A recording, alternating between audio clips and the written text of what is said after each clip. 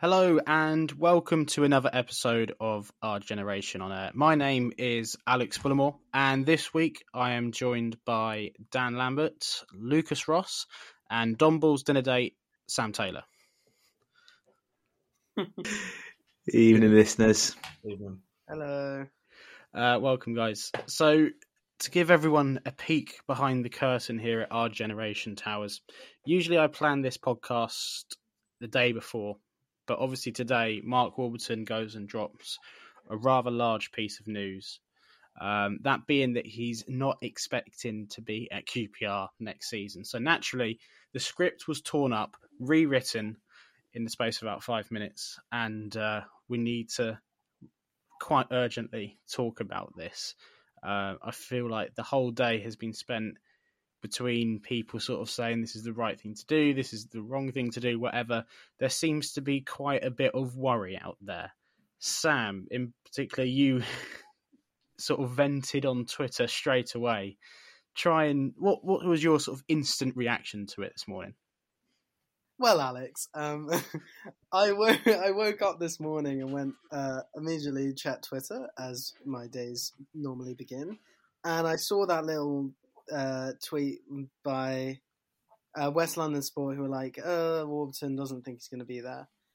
I felt a sudden burst of rage, which I then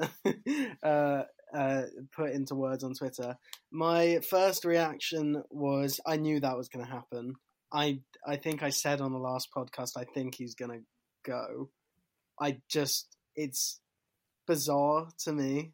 It's not even. Like, I even tweeted it saying, this is completely weird, but it's QPR, so it makes sense. But I think it's just, my sudden reaction was, I can't believe they're judging the last 4 months about his 3-year tenure, and it's just, I'll go in further detail later, but I'll let one of the others give that, because it really, really annoyed me. Dan, I think you're in a similar boat to Sam, aren't you? Without the sort of Twitter rant. In fact, you were quite disappointed, I imagine, because it kind of covered up the fact that you had a really nice article out about corners. It kind of got blown out of the water by admittedly a much bigger story. Yeah, pretty much. I'm not worried about the piece. Similar time, don't worry, that's gone. But yeah, I'm similar to Sam. It probably felt quite inevitable, the decision, just from like what's been brewing over the last couple of weeks or so. Especially when David McIntyre, I think, came out like 2 weeks ago and kind of like said that he was set to leave, even though they didn't write about it. I'm probably not as strong as Sam, and I still think we should keep him. I can see to a degree why they'd let him go, but I still think we should give him. He's worthy of another year, personally. Now, Lucas, I think you're the only person here that is against Warburton staying here. So just briefly explain your sort of reasonings around why you would actually prefer him to go at the end of this season rather than get another deal. To be honest, I think we found out over the last 3 months that the lack of a plan B and it's mostly the lack of a plan B and the lack of a fourth striker has really worked against us in these last 3 months. I think while the loss at Peterborough was I hoped it would be short-lived. We followed it up with a solid performance on the Wednesday night against Middlesbrough. Then we go and lose to Barnsley. A very, very QPR thing to do, mind you. And then I was like, keep the faith. I kept the faith for a few more weeks. We go and play Hull, and despite a poor refereeing performance, we grind out a point, beat Blackpool in the last minute, and then I'm thinking Blackburn, do or die. We lose to Blackburn, obviously. We lose to Cardiff, beat Luton, lose to Forest, and then for the third time this season, seem to have come to our nickname of Charity Park Rangers. We lose to Peterborough. And then starting to question it, drop a bit of a bombshell in the stands of Slaven Bilic, who says no. And then after that, Fulham, Sheffield, Preston. I think Preston was the final straw for me. And I was thinking, after we beat Derby, I was thinking if we can beat Stoke, then it's still on, but we lost. And then that was what did it for me. I think the fact that it's just gone to pot in the last 12 weeks, I think that's what's done it for me. And I think change is good, and I think it's time for a change. Who I'd like to see come in, I'm pretty sure we'll cross that bridge later in the podcast, but that's just my take. I don't know about you guys have already spoken. So you say like a lack of plan B. Would you at all consider the fact that I know we have a small squad by design, technically, but we've been gutted by injuries. We all know who's been missing recently, and you look at the players that he's been working with over the last couple of games. We've really had to shake it up a bit. Whether you agree that the back five was the right way to go or not, that was his favourite formation, and he hasn't been able to play that recently for a variety of reasons. We're missing Chris Willock, we're missing Seny Dieng. We've had 4 or 5 different goalkeepers, and then there's the other thing, the underlining fact that throughout the season, the stats suggest that we have actually been overperforming based on quality of squad, quality of chances. In fact, his whole tenure has been one of overperformance, arguably. So how would you sort of say that? I understand there's a lack of plan B at times, but blimey, like what would he actually like? Were you expecting promotion? Basically, was anything short of that not acceptable? I think it depends on what time you asked me. Had you asked me in July last year, say, then I was thinking if we can finish 8th or higher, then that would be classed as a good season, because even finishing one position higher, or even finishing in the same position, or even lower, but provided that you beat your points tally from last season, it shows progress. And then in January, playoffs was pretty much signed, sealed, and delivered, more or less. And after some fantastic wins throughout the winter months, and then in February, it was like, keep the faith, beat Blackburn, we can go second. We lose to Blackburn. Then go into March, and it was like, try and keep top 6 intact. And then April was try and get top 6 back. And now I don't really know what to say, but I just don't know. Sam, Dan, anything that you want to say on the matter? I mean, I don't think that the form's been as far as 3 months. Obviously, we had an unbeaten January and everyone was raving about playoffs at that point. I think injuries are a big factor for me. Obviously, we talk about the overperformance. That kind of factors in Chris Willock's individual quality that can win you a game from fine margin chances or whatever.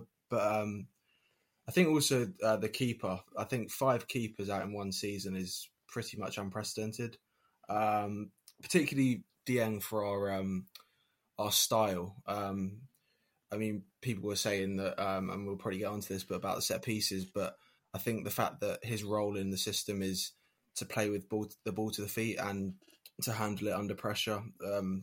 I think Westwood and like some Marshall probably struggle with that a little bit more, those demands. So I think it's probably harsh to say he's got a lack of plan B. I think some of his game plans have been fine, but we just haven't executed them. But yeah, I mean, Lucas is entitled to his opinion. The other thing with the goalkeeping is that you only have to look back a year ago to see a goalkeeping situation that's in crisis, really. You're not quite sure who's going to be the number one goalkeeper. Is it going to be Lumley? Is it going to be Kelly? Kelly. Eventually, Dieng does appear on the scene and everything's okay. And once you've got Dieng in the side, then, it's like the final piece of the puzzle in a certain sense. Obviously, Marshall and Westwood, to the best of their abilities, have done what they can, but they're not quite what Dieng is for this team. And, having that sort of regular core of players obviously has counted, or not having them has counted against us, really. Sam, you were nodding along when we're talking about the underperformance or overperformance. Yes. Sorry. I mean, this is a weird way of looking at it, but I've kind of realised I don't think form is necessarily that good for your season. Let me explain this because it doesn't really make sense. When we had Holloway, we used to, I said this on last podcast, we used to win 6 and we'd lose 7, and then we'd win 6 and then we'd lose 7. That is not a team. That is not a strategy that can sustain a push at the top of the table. With Warburton as well, we've sort of operated in runs, except this year we sort of we were getting a bit of consistency. In January, however, we then had win. And when you're relying, it seems when we got to a point where we were relying on momentum, that's not a necessarily good thing because momentum's going to end. And part of progress is being knocked back. And so if you're relying on the quality coming from, the motivation and the momentum of winning the last game, then as soon as you win one, you don't have anything to bounce back from or whatever. And I think we are massively overperforming this year. And I think our fans, including myself, I think we all just got a bit spoiled at the top there. The squad we have is not a promotion-pushing side. We have a mid-table squad. Mark Warburton, I think, has a plan A that works really well because I think he knows he doesn't have the quality to adapt into 2 different ways of playing or 3 or 4 different ways of playing. City, let's compare us to the best team in the world. I look at City, they could change any player in that team and be as good as they are. Because they have a million different ways of playing, and all the players are of a level where the team can play to the best of their ability, no matter who's on the pitch. We have such a shallow squad depth that we were relying on one way of playing because I think we don't have the quality and the depth and just the general ability, even in our best players, to play different ways. And maybe Warburton needed to think of, maybe a backup plan for when things weren't working. But we've done that now. We play with 4 at the back and it doesn't do anything.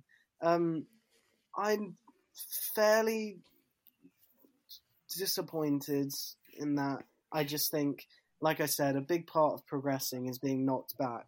And I don't think you should be punished I think he needs to be given the chance to have learned from what's happened now, and then, use whatever resources they give him in the summer, and then have another go, because he's played with a rubbish mid-table team at times, and managed to get the wins. Give him more money, give him more players, give him more support. Another year, we'll be on the up. And this year, I think, is an improvement on last year, by some distance, so I don't think it's sensible. Yeah, I think when you look at us last season, and where we were halfway through, it was clear that side hadn't got the investment properly.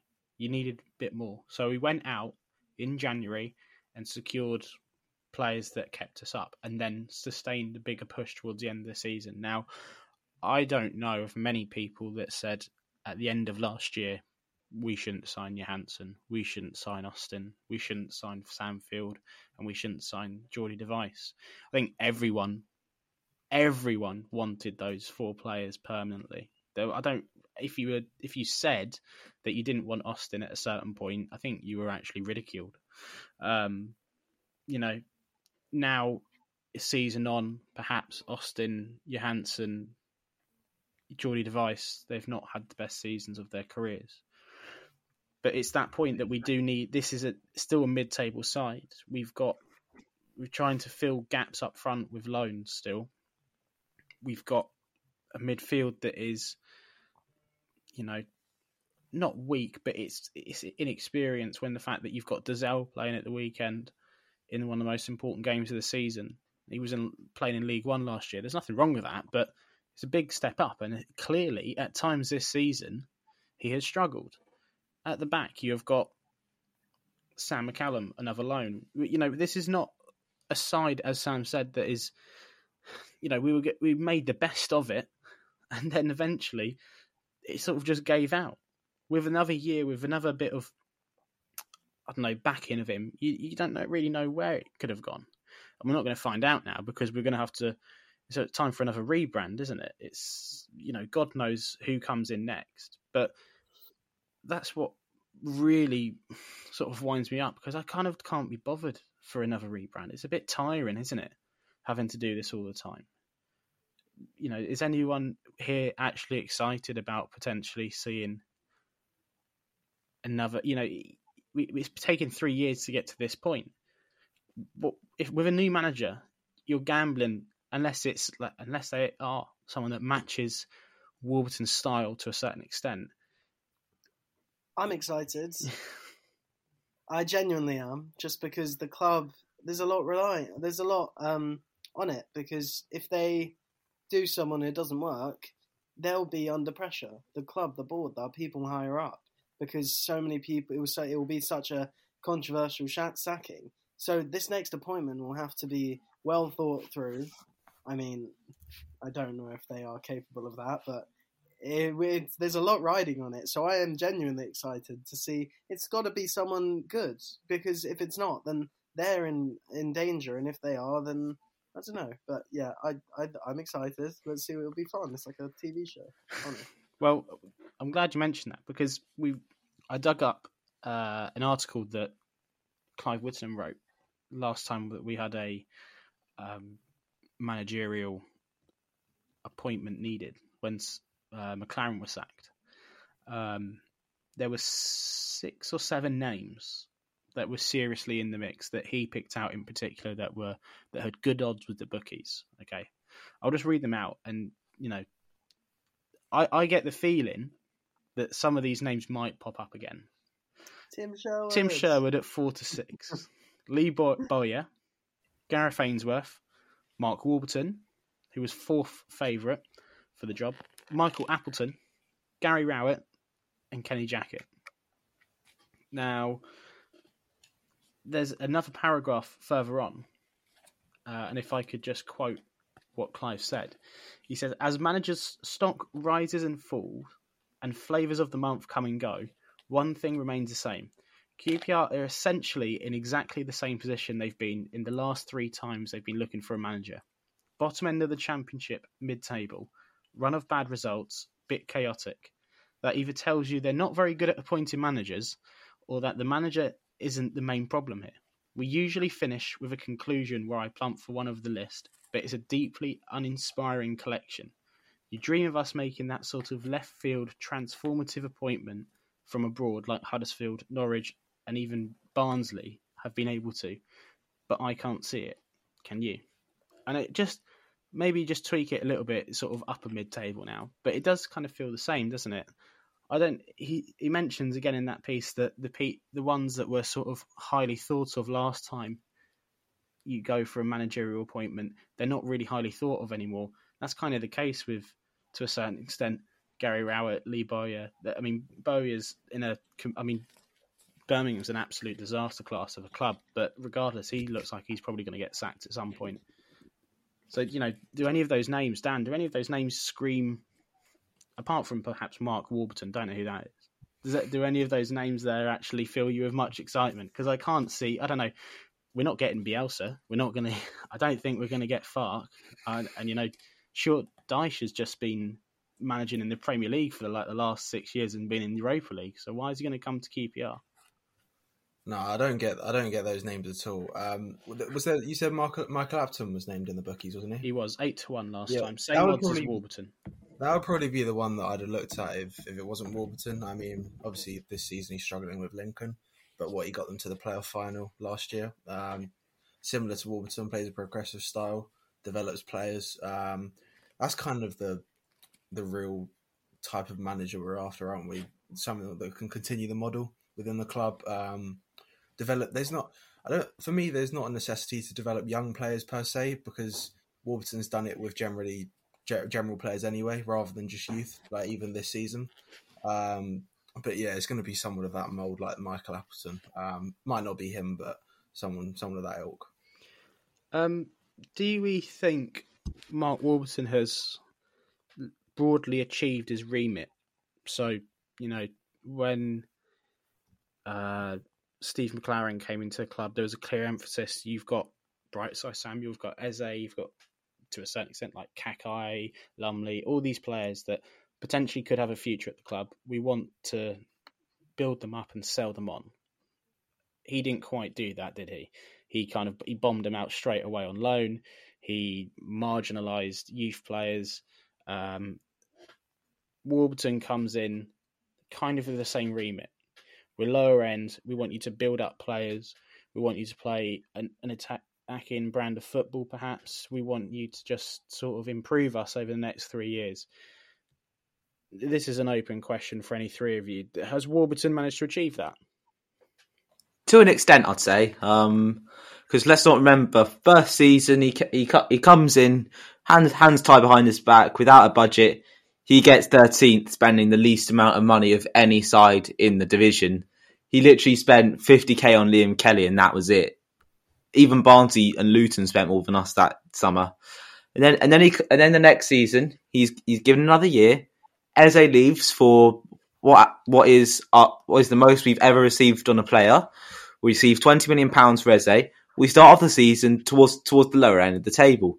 And I vividly remember I got a message from Alex saying, I'm doing a sacking special because Warburton's sacking is imminent. And then you made it like an absolute fool. The fabled article that doesn't quite exist. It does, but it doesn't. You should see some of the suggestions. Basically, Oh, God. The guy's not managing in the Championship, who everyone suggests. Oh, who did everyone suggest? Just remind me. Paul Cook. Oh, yeah, about that. And then 10 days later, he brings in Charlie Austin, the second coming of Jesus, and then we rise up the table at a rate faster than a Formula One car. And we rise up the table, going from bottom three to knocking on the door of the playoffs. This summer, he gets given one task by the fans: make the 4 loans permanent. He makes said 4 loans permanent. Three of them were done easily. Johansson, Fulham were a bit more difficult, but he still got it over the line. Appoints Johansson as club captain. I think that was a mistake. I think Charlie Austin should have been club captain, and I'll stand by that. Or Barbe or Wallace, for that matter. One of those three should have been captain. And we start the season off on fire, scoring for fun with a solidified defence, and then it goes to pot. And then we're back in this position now where he's more or less going to go, barring a major miracle. We are going to be in that market again, and we will probably be writing one of those famed articles again in a week, won't we, Alex? Well, you say that he's achieved his remit, though. He has achieved his remit by taking a side who was scrapping for relegation every year up towards that land of the playoffs, and now, he has achieved his remit by taking us further up the league than where we were when he came in. And now I think it's time for another manager with a bit more experience at getting sides promoted to really push on, keep the core of the squad and go for it next season. Go on, Sam. I just wanted to say, so there's the argument going around, which Lucas just brought up, which is he's done the best that he can, but now we need someone who can finish the job and get us promoted. But none of those managers will come to us because, Alex, you just said the managers like Sean Dyche, Daniel Farke, even Tony Mowbray, who everyone's talking about now, we are still a club who are the favourites for the job. Gareth Ainsworth, if he's even in the running, it's a League One manager. That whole list, which will probably be the same list, they're League One managers. The argument that we now need someone who can finish the job is great, but it's wishful thinking because we're in a state. What massive manager is going to want to take on a club where they can't be fully backed because they don't have the resources? If the argument is, surely we need someone now who can get us promoted, yeah, but the person who get us promoted won't want us.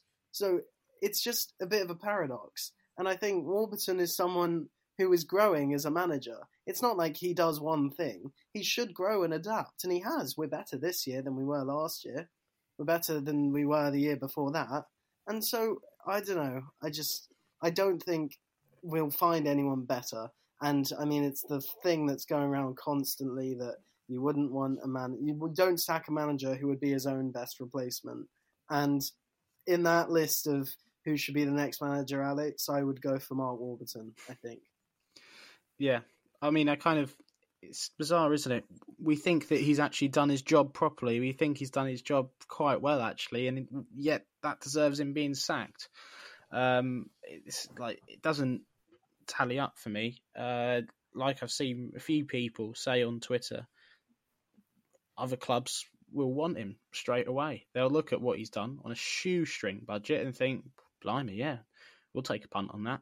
And, you know, it's one season where we've been realistically challenging and we've fallen away at the end, partly due to the fact that our best player is injured. It's the same with, actually, Tony Mowbray, whose Blackburn side really struggled, funnily enough, without their top goal scorer, Brereton Diaz, when he was injured. It's good. It would be the same with nearly anyone. You take Mitrovic out of Fulham, and of course they struggled. You take Solanke out of Bournemouth, they struggle as well. You take Work out of QPR, and we really struggled. So, you know, the injuries that have absolutely hampered our season. If we had Willock and we had Dieng and that side wasn't really touched, you know, even if, say, AFCON hadn't happened, Chair stays and we don't have to tinker around with the side at all. Everything's just much more balanced. But that, with a bit more luck going our way, perhaps. And maybe that underperformance carries us into the playoffs. I don't think many of us actually thought we were going to get promoted. I think, Sam, you said a few weeks ago, I just wanted playoffs. Like, you thought playoffs was the only realistic thing. And promotion, actual getting up to the next league, would have been nice, but it wouldn't have actually, you know, probably wouldn't have gone well eventually, would it?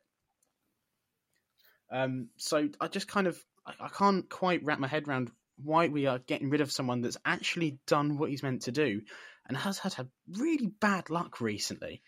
I don't know, like, I just feel really sad over the whole thing, and it's just like back to square one with QPR. Dan, you haven't really been saying much, sitting there in the middle there quite quiet. Is there anything else that you would like to say on Warburton before we do have to move on? Because there was a game or something like that last weekend. I can't really remember what happened, but probably the main last point for me would be, I don't really understand how people can say he can't really take us much further. I mean, he got to the playoffs with Brentford, and without injuries, like you said, Alex, a minute ago, if he'd have taken us to the playoffs and we didn't go up like he did with Brentford, I'm pretty sure everyone would have taken that. So he's shown he's capable of getting into the playoffs before, and I think injuries, like we said before, is a big factor into why we didn't quite make it there. So I don't quite see why people are saying that Warburton can't get there, but the likes of Deitch, Farker, and all that would automatically get there for us. Yep. I don't really have much else to say on this. Is there anyone else that would like to offer up something before we move on?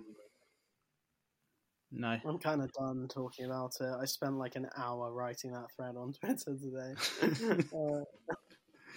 We'll see what happens. Okay, so let's quickly go on to the most uneventful game of the season.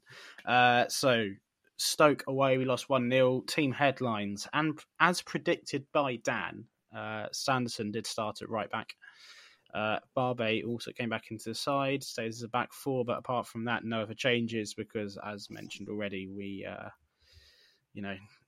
have so many injuries, we have a thin squad, and there's no one else that can really realistically play. But before we get right into it, I would like to apologise for in the last pod I said a stat that related to the last time QPR lost to Stoke up in Stoke. So I'm sorry that the team had no chance. I cursed them, obviously. They were doomed before they even put their foot onto a blade of grass. So sorry about that. I'll take the blame for it. Don't sack Mark Warburton because of my stat. Dan, please, in 30 seconds, just sum up what happened in this game. Not much. We were pretty dire.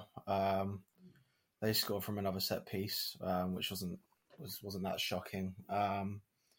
yeah, we just didn't look quite up to it the whole game, really.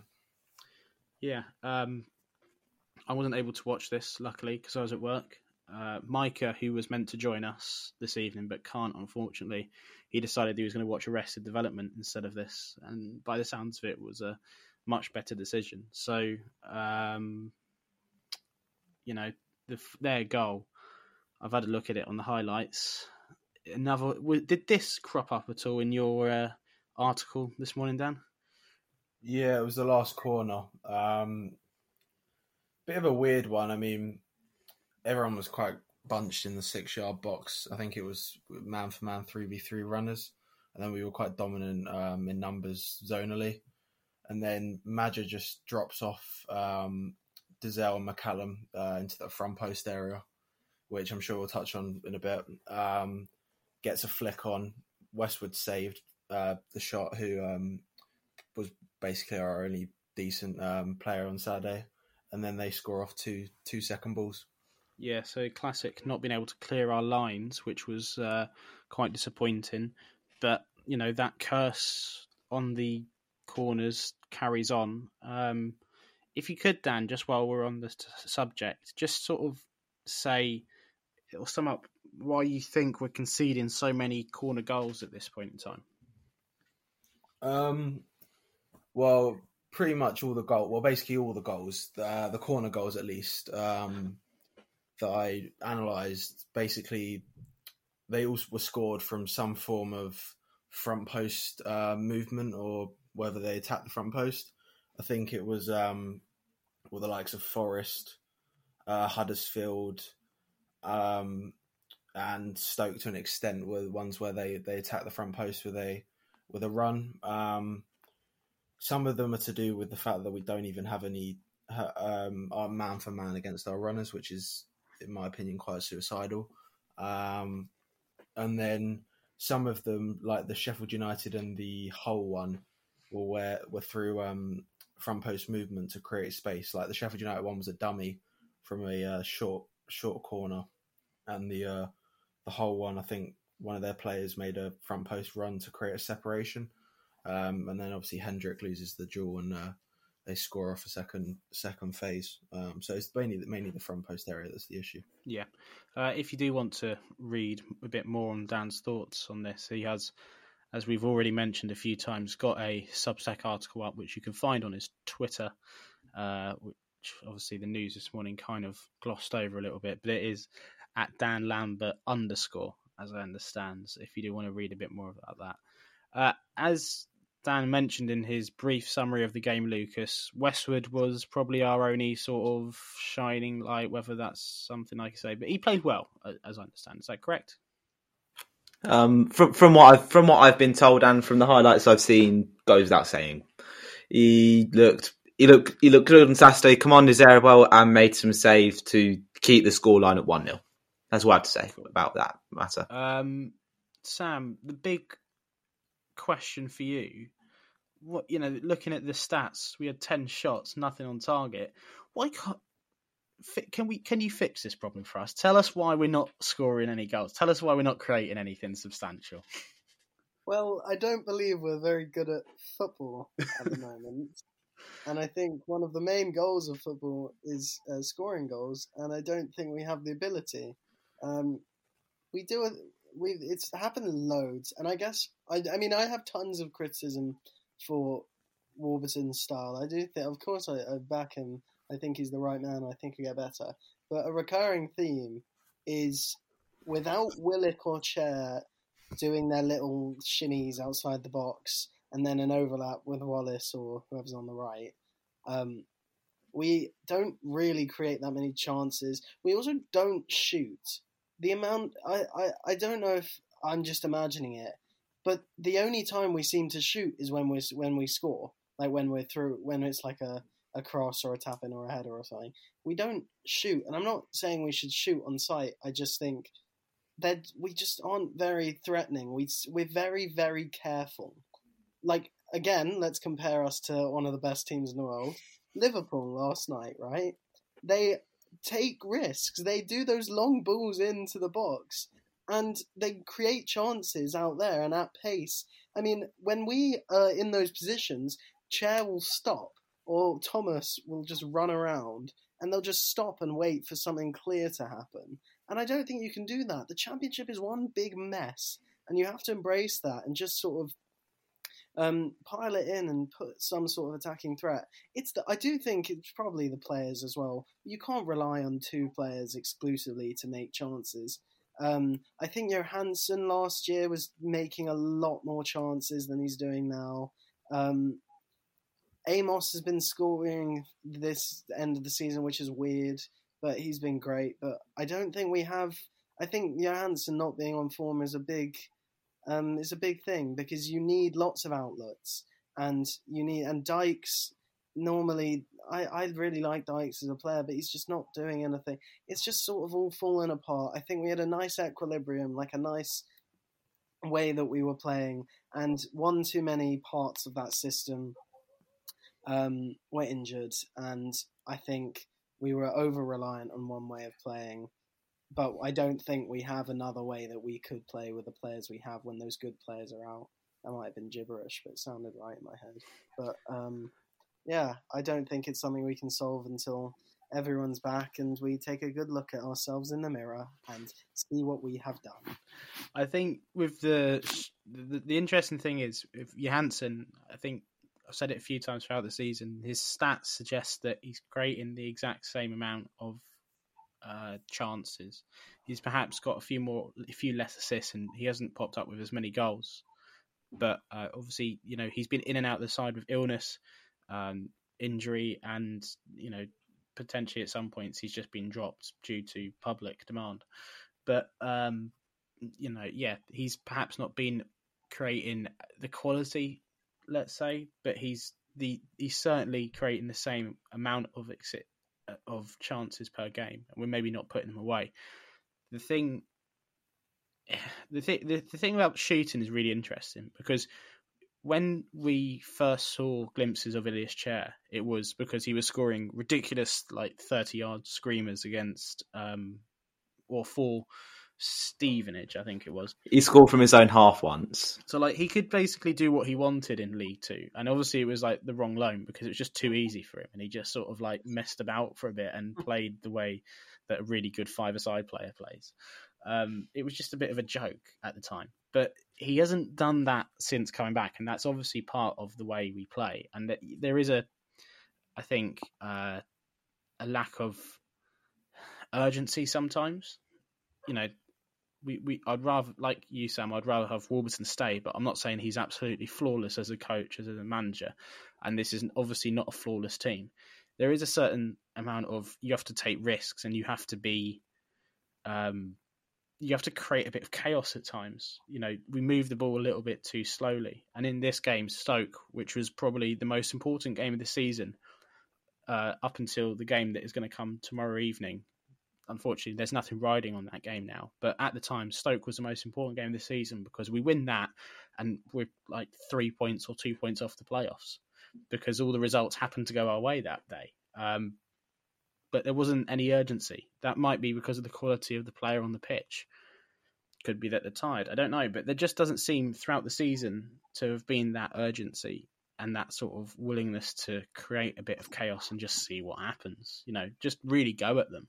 There needed to be not a desire, but there needed to be a sort of acceptance that you just have to sort of tear it up a little bit. Yeah, maybe shoot on sight for a bit and just sort of try and create a little bit of worry in the opposition ranks, because if you just keep on passing it, you're not, and it's very easy actually to set up against that. You put a few, 2 banks of 4 or a bank of 5 and a bank of 4, and then you have your big striker up top and with a bit of pace perhaps, and then you just boot the ball away when you win it back off of us. It's quite easy to set up against. But the strikers as well, they you said you like Dykes, and I saw that someone, I think, I can't remember who it was, but someone was saying after the game that the strikers this season have been poor. Dan, the main thing I think about Dykes, and to a certain extent the other two, it's when they don't feel like they're in the game, is because they're perhaps not getting the service. Yeah, I think some of it's that obviously quality of chances or quantity of chances rather haven't quite been there in our poor run of form.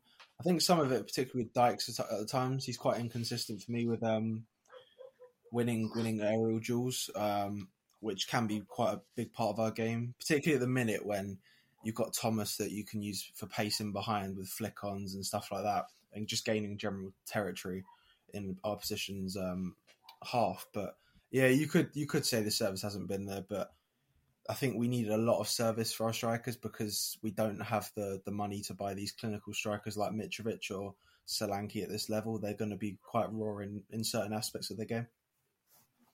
Yeah. I don't really have anything else to say about Stoke. Sam, did you watch the game? No, so Dan, you're the only. Oh wait, Yeah, I did not watch. I did not. I paid £10 for the privilege. What a mug I am. So, was there anything else that stood out for you of note from this game? No. For me, yeah, there was. For me, I didn't think the 4-2-3-1 worked at all. I thought it was more of a structural issue. I mean, you have Sanderson and Amos on the right hand side, providing zero width. I mean, Amos, he's been decent the last 2-3 games, but he's popped up in key moments rather than a consistent 7-8 out of 10 for me from that position. Yeah, we looked rather dull. I mean, and what I found quite interesting was the fact that we didn't play three at the back. I think we could have played three at the back. We changed their second half and we looked quite better in terms of stretching them. But done on the early yellow card and Mbappe up against Madger and Brown, who quite quick players. It just looked a disaster at times on the break. So I found the system a bit weird, but it's pretty much over now season, so it doesn't really matter too much. Yeah. The only other thing to mention from this game is the Samfield bingo results, which is something that Micah introduced last week. What minute is Samfield going to get a yellow card in? The answer this week, he didn't get a yellow card. So that was a surprise. Man of the match for that. Sorry? Oh, He deserves man of the match for that. surely. In most weeks, you can put your mortgage on him getting the booking, but not on Saturday. Well, that was the point, I think, that Micah was trying to make. Anyway, this is a little space just to do a little shameless plug. This past couple of weeks, because of the game that has been moved forward tomorrow against Sheffield United, me and Dan have been speaking to a range of QPR fans and Sheffield United fans about the experiences that they've had with fixture changes and the way that Sky have got their fingers involved with our season, basically. We've put together a little article where we've, like I said, spoken to Sheffield United fans and QPR fans about the fixture changes. We've spoken to Clive Whittingham and Dave Thomas for the QPR angle and spoke to Hal from Sheffield United Way podcast and the Travelling Blade as well. Personally, surprisingly, I think it's a really good read, and it's well worth 5 minutes of your time when you're on the train on the way to the game tomorrow, or when you're on the way back, when you kind of want to forget about the football that you've just watched and read about something else entirely depressing. So if you want to read about how, Sky Sports are ruining football, then yeah, that should be going up onto the Our Generation site some point on Friday. So keep an eye on that on my Twitter page and on the Argen account as well. Sheffield United then, since beating us, they've been on a different run of form, drawing with Bournemouth and Bristol City, then beating Cardiff, and then a little 2-1 loss to Reading, stuck in the middle there as well. So, it's not that long ago that we had to preview a game against Sheffield United. It's come round again. Is everyone excited about seeing the Blades again? I won't be because I'm at work. Pretty good time to have a shift, I guess. So I don't have to watch us lose, probably. Sam, you seem delighted at the prospect of playing Sheffield United again. I'm going. I'm very excited. I like the last game of the season because I like the little claps at the end where we reflect on another letdown of a year. I'm very much expecting nothing, but it will be nice to say goodbye to what has been a good team at times this year. Dan, are you able to make it to the game tomorrow? Yeah. Don't sound too excited. I don't know what to think about. I like going obviously to watch us, but like it's just well, Warburton said they're going to give it their all and stuff like that, but it's just I just kind of want the season over and done with, and all these uncertainties out the way, really. Yeah. So just remind us, what can we expect from Sheffield United then, Dan? Well, they're a good side, obviously, because they're in the top 6. I don't think last 3 games they haven't been playing with McBurney, which is quite interesting in terms of how they're going to play.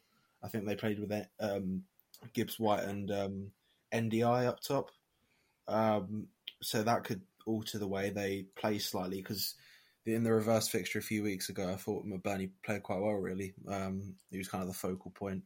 Kind of link the play well for them. I'm a big fan of Ollie Norwood in midfield. I thought he dictated the reverse fixture quite well. And that's another thing I thought against Stoke. Just going back to that briefly, I thought we let Joe Allen and Sawyers just dictate the play far too easy. We didn't have the same pressing intensity as we did at home against Derby. So I think that's something we need to improve on in terms of tomorrow night, because if you give Norwood, Fleck, and like Gibbs White the time and space on the ball, they can break you apart with a single ball. Really, they're going to be well up for this because they need to. It's in their hands really for playoffs. So yeah, that means they've got a chance to secure one of the 2 playoff spaces that apparently no one wants. Really, no one wants to get promoted from the Championship. Fulham don't want to win the league. Bournemouth don't really want to win the league. QPR don't want playoffs. Sorry. Is there 2? I thought it was. Well, there's kind of Luton mathematically, yeah. Oh, well, to be honest, you won't say that Luton were going to balls it up because you're Nathan no, Jones fanboy, Fulham, aren't you? They've got Fulham, but they played Reading last day of the season, so that's kind of that. I mean, that's 3 points. No, Reading beat Sheffield United. I have a question. Yes, go on, Sam. Does Luke Freeman still play for Sheffield United? Quite I think he went on loan to Millwall. What? Did he actually? Yeah. He plays for Stone Island Football Club. I don't believe it. Oh no, because I was going to say, I love Luke Freeman. We should get him back.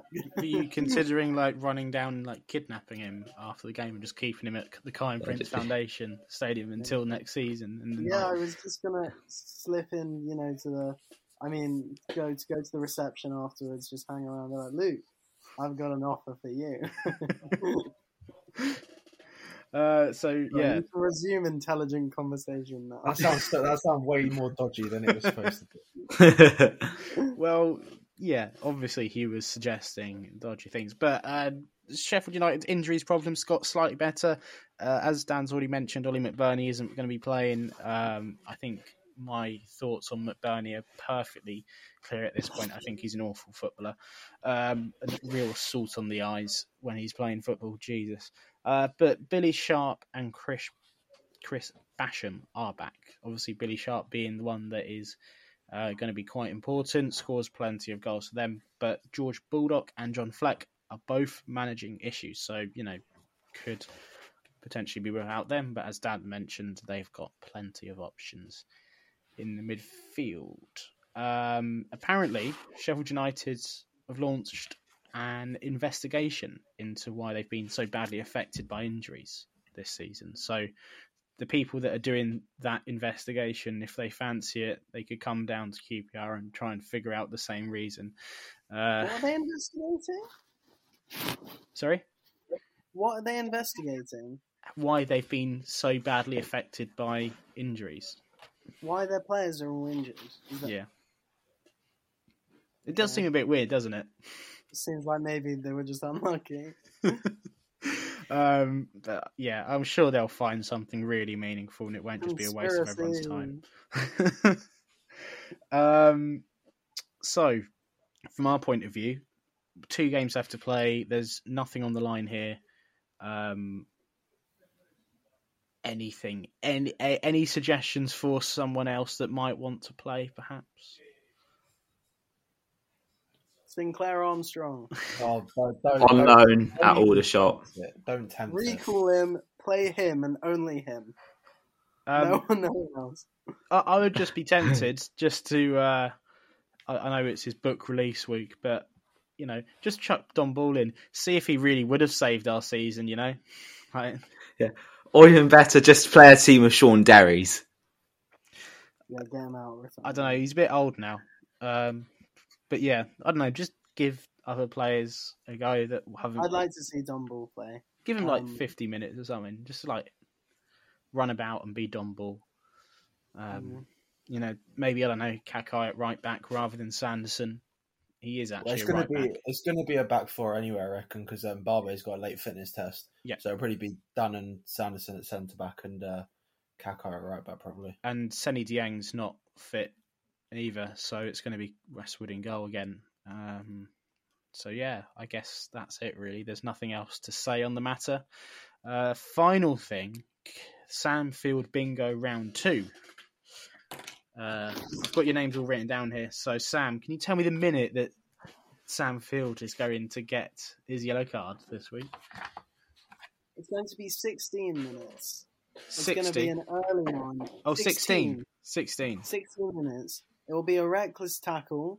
It will be nowhere near. It won't be like in a place near that's like a threat. It'll be somewhere in our own half. And he'll go in with a bit of a stud, high foot, and be a bit mouthy. Get a yellow. 16 minutes. Dan. I don't know. There's part of me that thinks he might get sent off. Oh. I don't know. It's just the type of game. It's like nothing. It means nothing basically. Well, you can still give me the. Just give. You can still do the 60, the first minute, the first yellow card. All right, 37th. 37th minute, nice and precise there from Dan. Lucas, what minute are you going for? 84th. 84th, right at the end of the game. That's the second yellow right there. Second yellow. I'm feeling like a 47. Nice bit. We're 1-0 down at half time. Come back out and you think, just start positively, and he swipes someone out right on, and you think, you know what, that's us done. But yeah, that's Sam Field Bingo. So we'll come back to that next week. Last thing to say, we did mention that Sam had a nice little date with Don Ball. You wanted to tell your story. Yeah, I just wanted to. It's a bit of a flex. I've now run into Don Ball out in the wider world twice now. The first time was in a club.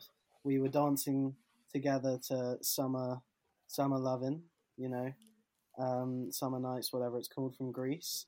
We boogied together. I showed him my lock screen, which was a picture of Ilias Chair, and he goes, Ilias. And that was my night with him. And then he sounds disappointed that it wasn't him. I mean, I didn't want to say that I was a QPR fan because I didn't want him to think I was just like a fan, and I wanted to boogie with Don Ball in the club. So can this video be posted? Yeah. This is getting clipped up. Forget all the analysis and all that sort of stuff. Yeah. So we were in a club. Grease came on. We were in the cheesy room because I hate all the like drum and bass club music. Well, the cheese room's the only way to go. Exactly. So I was in the room. They were playing like Coldplay and Take That and stuff.